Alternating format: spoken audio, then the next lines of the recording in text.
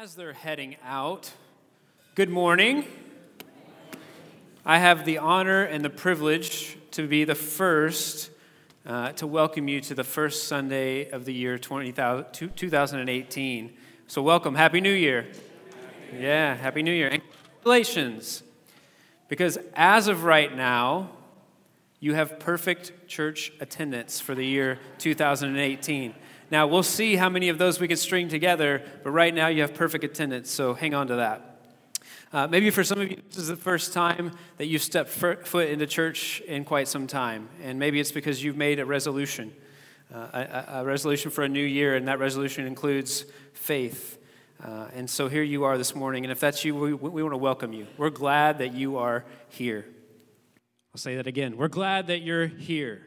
And I would say, I might be biased, but I think that this is a pretty great place to be if you're trying to figure this new thing out, this faith thing out. And speaking of resolutions, has anybody made any resolutions for the new year? Are willing to admit it? Harry's the only one? I doubt that. Anybody? Is anybody? You don't have to say it out loud. Just, yeah, some people are like, yeah. Resolutions. Some of you guys have made resolutions for the new year, and I just want to say, I hope that today, Sunday, January 7th, that you are still holding fast to those New Year's resolutions, because I know that they can kind of dwindle quickly. I personally don't really make New Year's resolutions. Part of that is probably because I'm lazy. The other part is because I have a fear of failure, fear of the gym, and did I mention I'm lazy? So I don't tend to do that. But for you guys who do make resolutions, I encourage that and I applaud that. And so this past week, as I was thinking about New Year's, I noticed on social media there's a lot of talk about New Year's.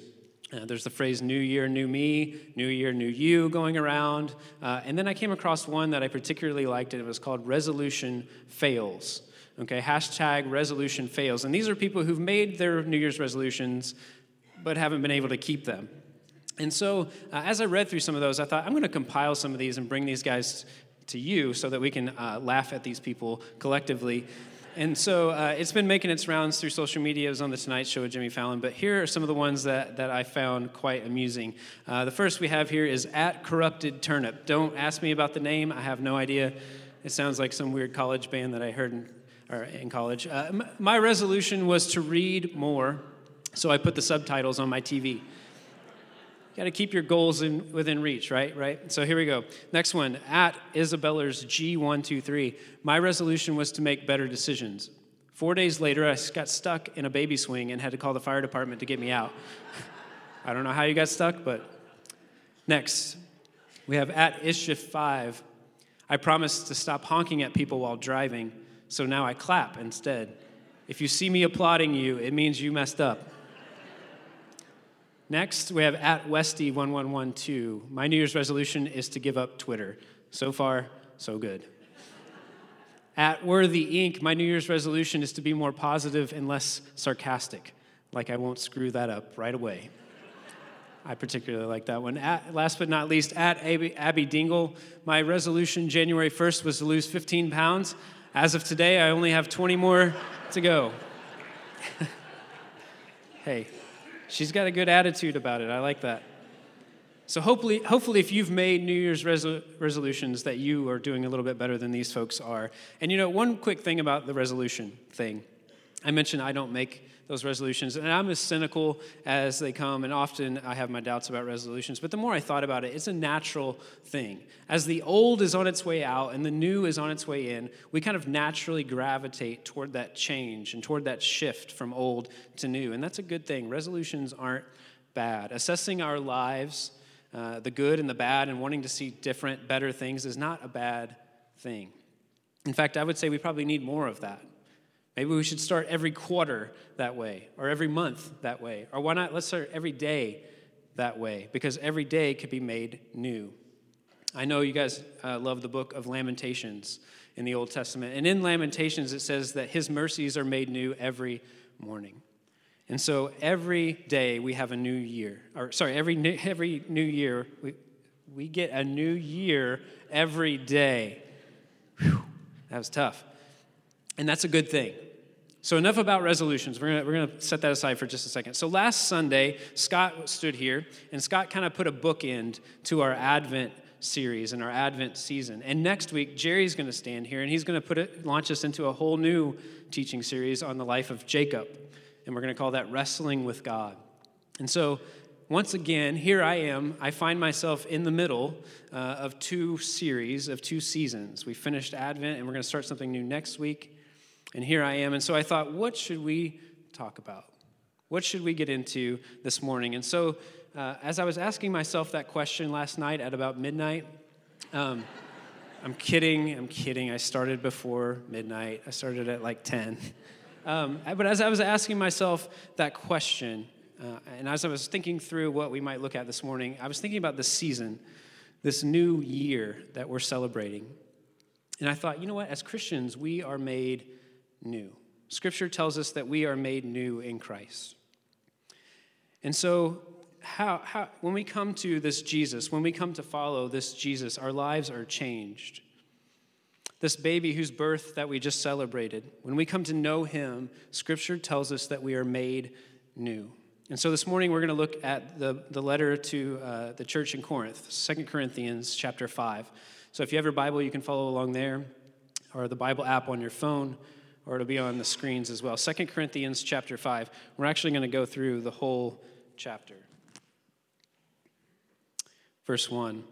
For we know that if the earthly tent we live in is destroyed, we have a building from God, a house not made with hands, eternal in the heavens. For in this tent we groan, longing to be clothed with our heavenly dwelling. If indeed, when we have taken it off, we will not be found naked. For while we are still in this tent, we groan under our burden, because we wish not to be unclothed, but to be further clothed, so that what is mortal may be swallowed up by life. He who has prepared us for this very thing is God, who has given us the Spirit as a guarantee. So we are always confident, even though we know that while we are at home in the body, we are away from the Lord, for we walk by faith, not by sight. Yes, we do have confidence, and we would rather be away from the body and at home with the Lord. So whether we are at home or away, we make it our aim to please him. For all of us must appear before the judgment seat of Christ, so that each may receive recompense for what has been done in the body, whether good or evil. Therefore, knowing the fear of the Lord, we try to persuade others. But we ourselves are well known to God, and I hope that we are also well known to your consciences. We are not commending ourselves to you again, but giving you an opportunity to boast about us, so that you may be able to answer those who boast in outward appearance and not in the heart. For if we are beside ourselves, it is for God. If we are in our right mind, it is for you.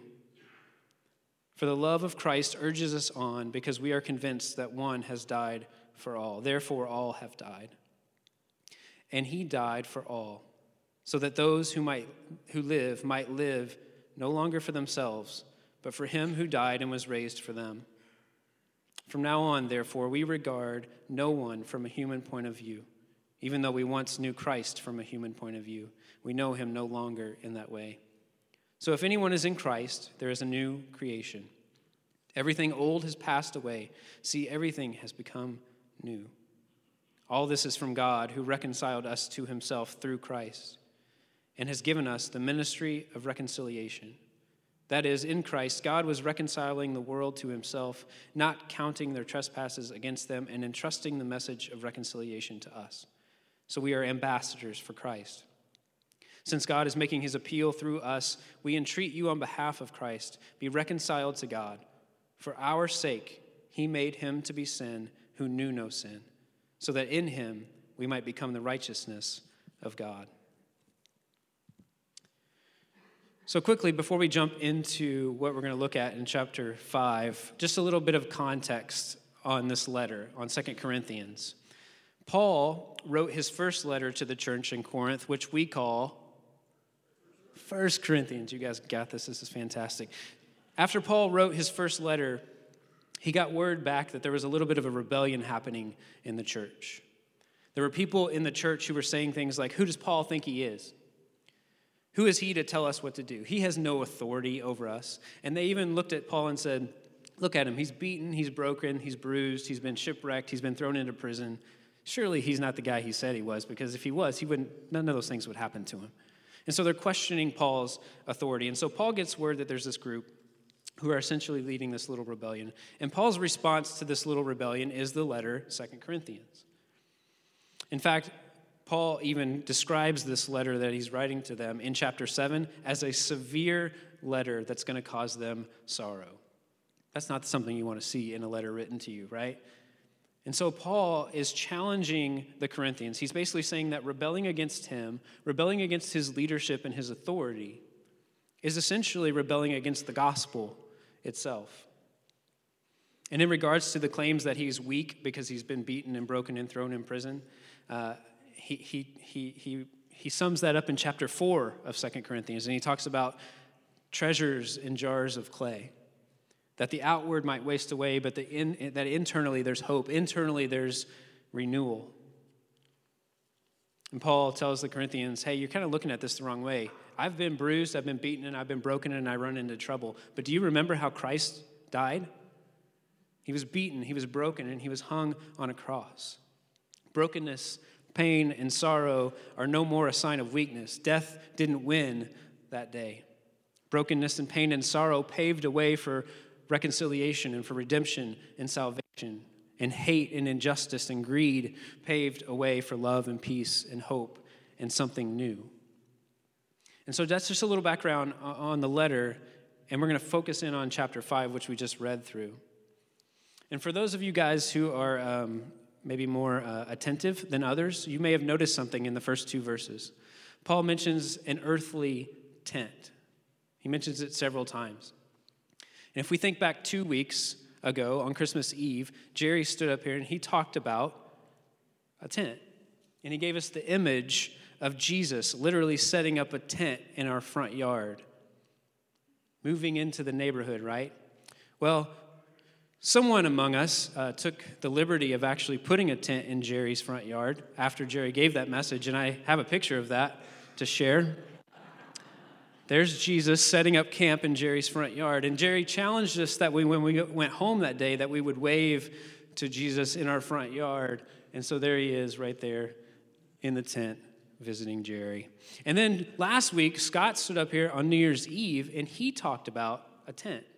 He talked about our bodies as temples and how that represented the tabernacle, the place where God dwelled, and that God now dwells in us. And so here we are in 2 Corinthians, and in those first 2 verses, Paul makes reference again to a tent, to our bodies as an earthly tent. And he makes reference to the fact that our bodies are weak and broken and fragile. And yet, while we're weak and fragile and broken, we're a vehicle for something that's powerful and vehicle for something that's profound, for something not of this old world, but for something that's completely new. We're a vehicle, we're a vessel for God himself. And Paul is telling the Corinthians, look, I'm beaten and I'm broken and I'm bruised and I've been shipwrecked. But I have something. I have a message that is greater than any beatdown I've ever experienced. I also think it's interesting that Paul mentions our bodies as earthly tents, because Paul knows a thing or two about tents. And we know that because of the book of Acts 18, we know that Paul was a tent maker.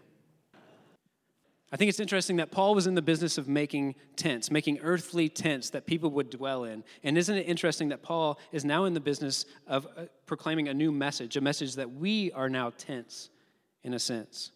We are now something in which God can dwell. We are someone in which God can dwell. And so while we have this physical shell, this physical tent that often has broken and has scars, we are also the spiritual shell, the spiritual tent in which God lives and dwells and makes us new altogether. Now, some of you are thinking, I've heard that, John. I've heard that being in Christ makes us new, that we are made new. But I still feel pretty old, right? We often feel like our old selves because we still see the scars and we see the breaks and the bruises. And so we think, yeah, it sounds great to be made new, but I just don't know that it's happening for me. And so we often doubt that we can be made new. But things are made new all the time, I promise you. Think about it. If you haven't noticed, It's been a bit chilly in central Indiana lately. I, for one, do not think that temperatures should have a negative sign in front of them. If they do, we should just shut everything down, take the day off, and wait for the temperatures to rise again. But thank God Almighty that these temperatures are not going to last. And we know that because this is just a cycle. These temperatures are not going to last. The ground is going to thaw soon. The grass is going to be green again. The trees are going to bud, and the flowers are going to push through the dirt. And then there's a picture of this little guy.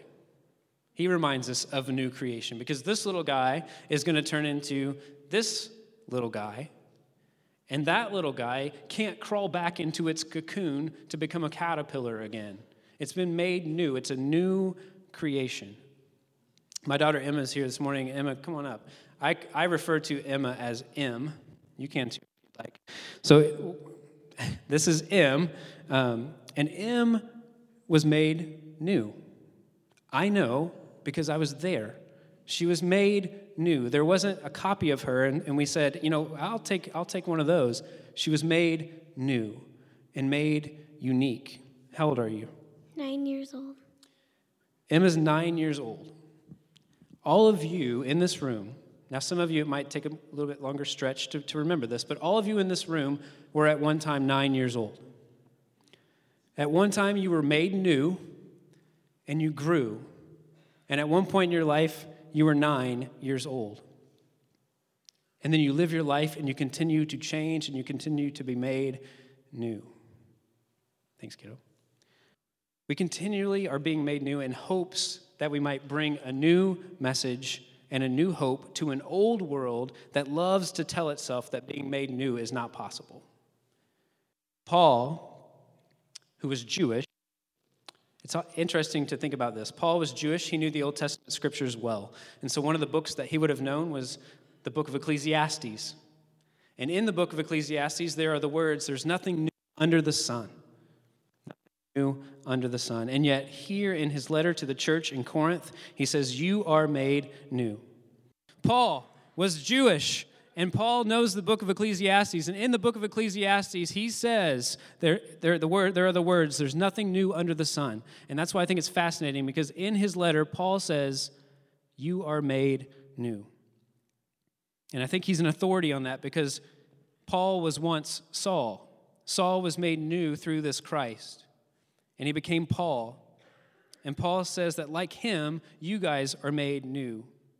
And he can say that because something new has happened through this Christ. And because something new has happened, something new must now happen, as N.T. Wright puts it. Something new has happened, and so something new must now happen. And we are a part of bringing that something new to the world. Which leads us to something else that I think Paul is hitting on in this text, and that's verse 18. In verse 18, it says, God has reconciled us to him through Christ and has given us the ministry of reconciliation. He's given us the ministry of reconciliation. Now, I take pause for a minute at that phrase because I look at the world in 2018, and I'm not sure I want the responsibility of the ministry of reconciliation.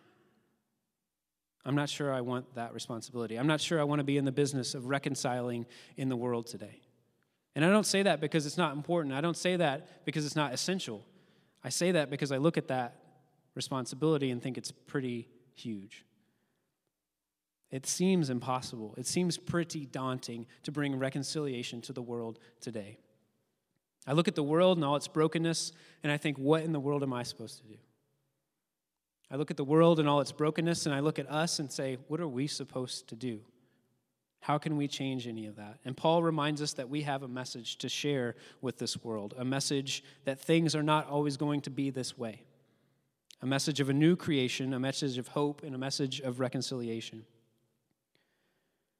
We're supposed to remind people that the unwinnable has been won in Christ. The impossible has been made possible in Christ, and that's the message that we have to share.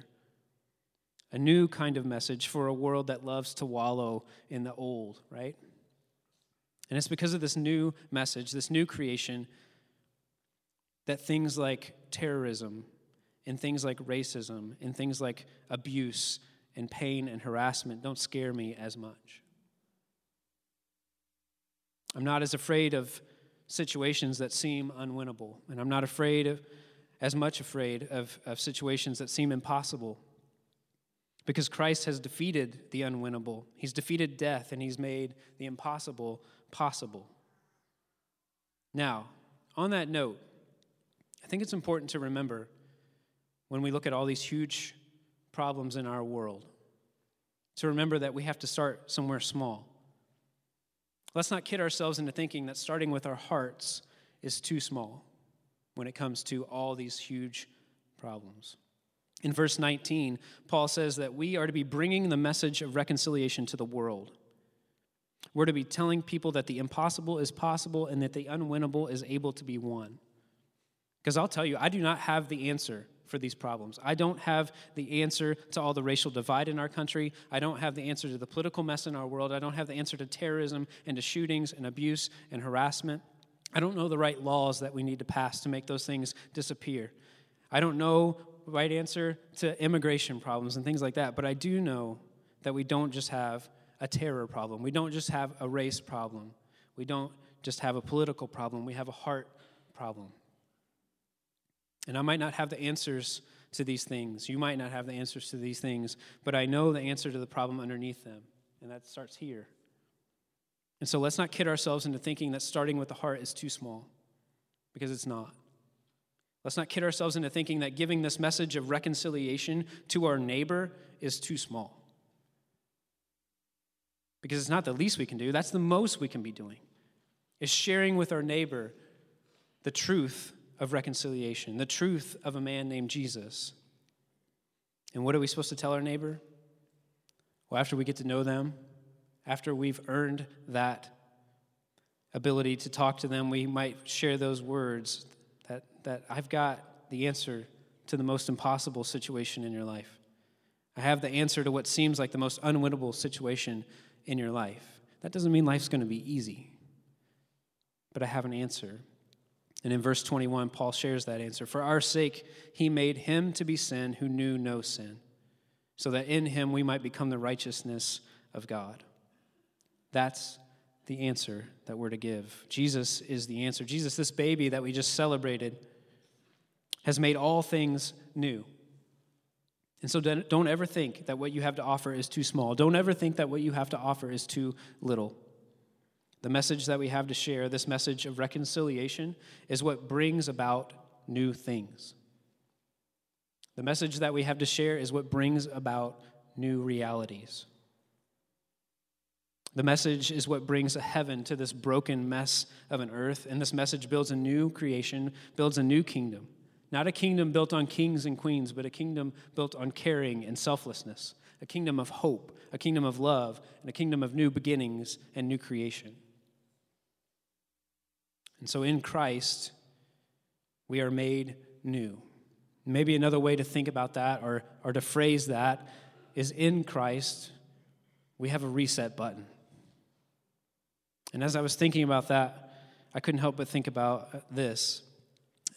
For my 8th birthday, so I was just a little bit younger than my daughter. For my 8th birthday, my parents, who are amazing, gave me one of these.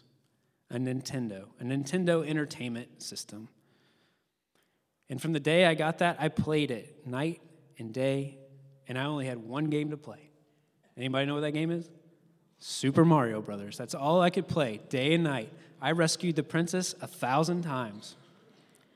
And I played it, and I played it, and I played it. And the Nintendo had several amazing features, one of which is the fact that it only had 2 buttons on it. It had a power button, and it had a reset button. It's pretty great, because if you're playing Mario and things aren't going your way, reset, and the game starts over, you get all your lives back, and you start at the beginning. And I thought about that for a little bit, and thought how great would it be if our lives came equipped with that reset button. One of the other amazing features of the Nintendo Entertainment System was, and I still have my Nintendo, by the way, that my parents gave me 30 years ago. I still have it, and I can still play it. It fires up, and it works. But every now and then when you put a game in, sometimes you get a blue screen. Sometimes it's a little glitchy, but there's a solution. You pop the cartridge out. What do? You blow on it, and you put it back in the Nintendo, and it works. And so because of that, there's a whole generation of people that grew up with a Nintendo, like myself, who think that blowing on things solves problems. Not long ago, I had my cell phone, whatever, I don't know. I had my phone, and the little ports on the bottom of it, they weren't working quite right when I would plug stuff in, and so I was blowing on it. And my daughter looked at me, and she's like, "What are you doing?" I'm like, "Don't worry, it'll work." We have this thinking that that's going to somehow fix things. And even as I thought about that, I thought about Genesis and how God breathed life into us, created something new. And I thought about the beginning of Acts when the Spirit blew through the church. And I think about us and the hope that we have that the Spirit would blow through this place and change us and make us new. We often use January 1st as our reset button, don't we? This magical opportunity for things to be different, for things to change. Well, Paul's reminding us this morning that we have a reset button. We have a January 1st in Christ. We have an opportunity to be made new because through this Christ, something new has happened. And so this morning, we remember that we are made new. This morning, we remember that the impossible has been made possible and that the unwinnable is now able to be won. And how are we going to remember that? By coming to this table. By coming to this table together, remembering that God became a baby. And that baby became a man. And Paul says that that man became sin, so that in him we might become the righteous of God. Something new has happened. And so something new must now happen through him living in us, and through us bringing a message of reconciliation to our neighbor and to the world. And so this morning we remember and are made new. Amen.